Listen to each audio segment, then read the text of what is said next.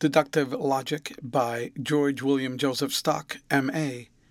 Part 1 of Terms, Chapter 4 of the Law of Inverse Variation of Extension and Intension.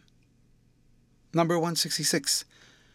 In a series of terms which fall under one another as the extension decreases, the intension increases, and vice versa. Take, for instance, the following series: thing, substance, matter, organism, animal, vertebrate, mammal, ruminant, sheep, this sheep. Here the term at the top possesses the widest possible extension, since it applies to everything, but at the same time it possesses the least possible amount of intension, implying nothing more than mere existence, whether in fact or thought. On the other hand, the term at the bottom possesses the greatest amount of intension, since it implies all the attributes of an individual superadded to those of the class to which it belongs. But its extension is the narrowest possible, being limited to one thing. 167.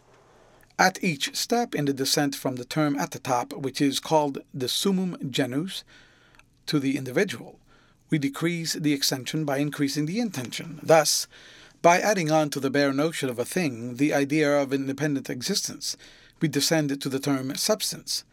This process is known as determination or specialization. 168.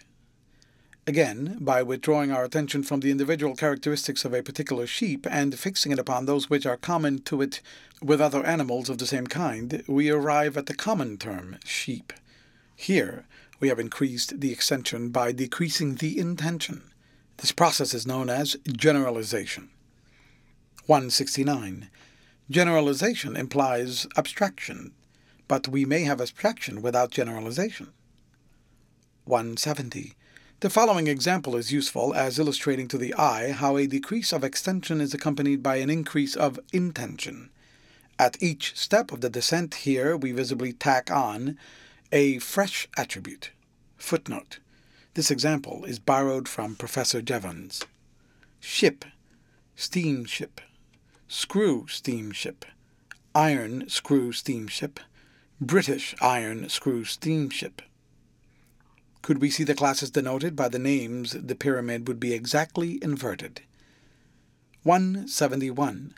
The law of inverse variation of extension and intension must, of course, be confined to the interrelations of a series of terms, of which each can be predicated of the other, until we arrive at the bottom of the scale. It is not meant to apply to the extension and intension of the same term. The increase of population does not add to the meaning of baby.